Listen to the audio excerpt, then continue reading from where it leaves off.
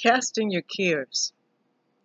While walking in your journey or divine assignment, one may feel overwhelmed, frustrated, disappointed, and even like giving up. The word in the book of Isaiah says, chapter 40, verse 31, "But they that wait upon the Lord shall renew their strength, and they shall mount up with wings as eagles. They shall run and not be weary, and they shall walk and not faint." So don't quit. Ask for help and pray for those who you know how to get a prayer through. For we are instructed to love each other. The best gift we can ever give someone is prayer.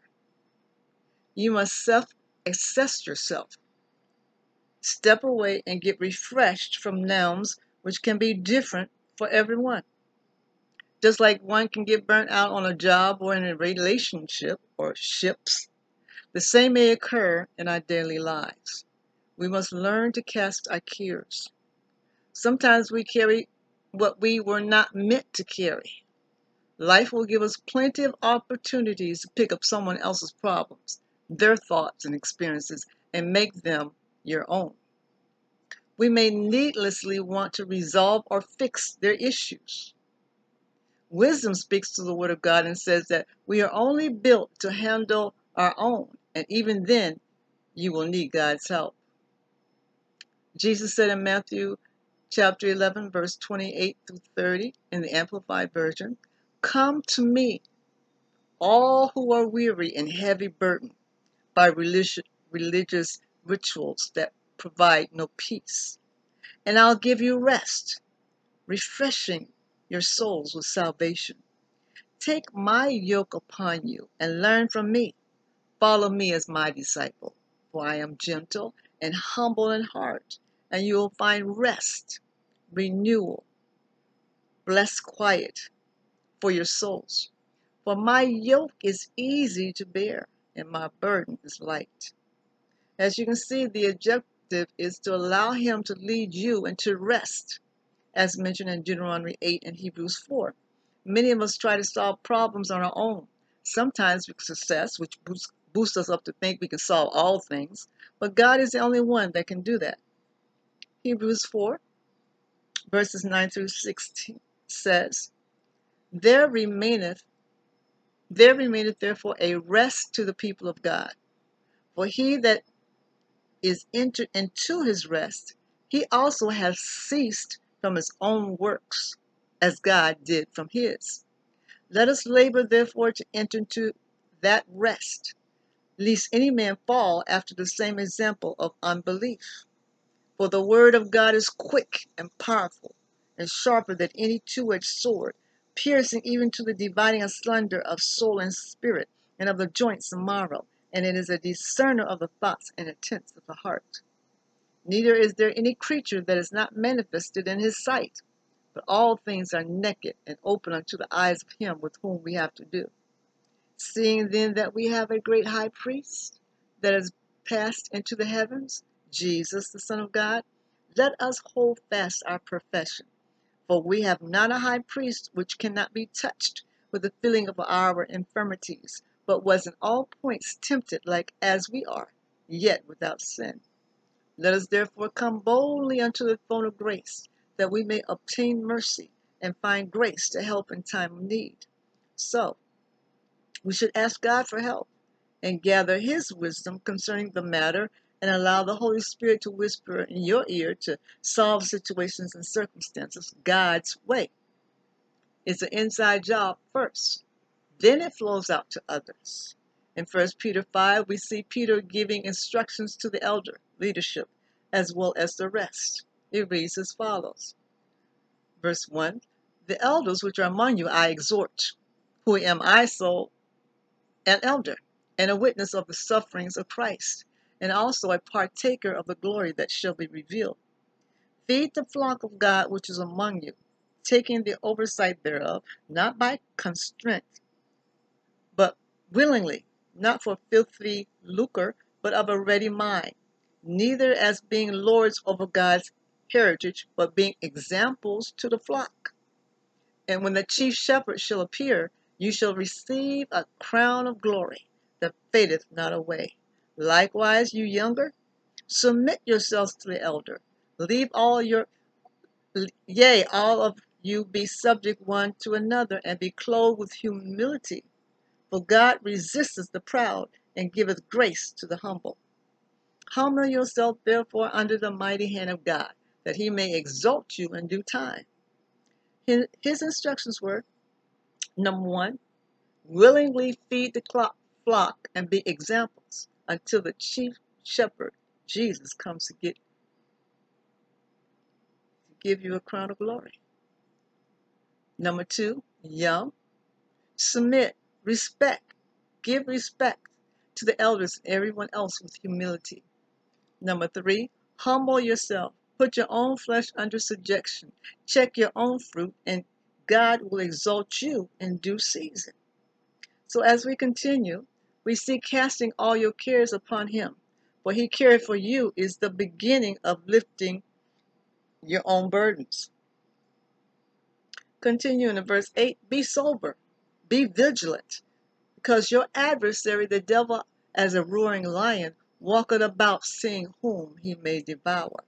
Whom resist steadfast in the faith, knowing that the same afflictions are accomplished in your brethren that are in the world. But the God of all grace, who has called us unto his eternal glory by Christ Jesus, after that you have suffered a while, make you perfect, established, strengthened, and can settle you. When you cast your cares, you are trusting God and his word, Hebrews 4:12. When you cast your cares, you're doing things his way, God's way, which means you are entering his rest. When you cast your cares, you're seeing the enemy's tactics and strategies clearly and empowered to resist them. And when you're casting, understanding that the brethren are experiencing the same afflictions you are. For we have the same enemy, and Christ Jesus has already defeated him. After casting your care and gaining wisdom and understanding, the Holy Spirit reminds us in Matthew 6, verses 25 to 34. Therefore I say unto you, take no thought for your life, what you should eat, what you should drink, nor yet from your body, what you should put on. Is not the life more than meat, and the body than raiment?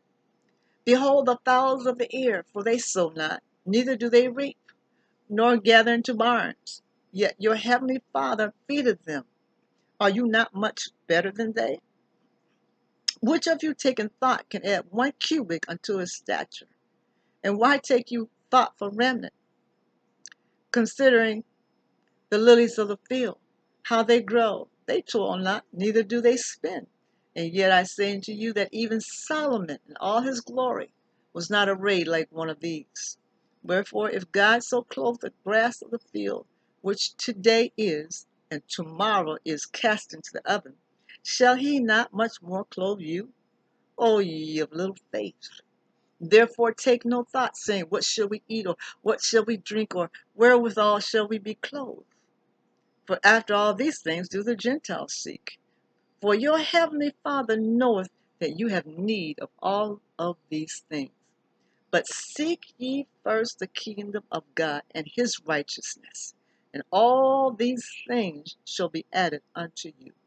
Take therefore no thought for tomorrow, for the morrow shall take thought for the things of itself. Sufficient unto the day is the evil thereof.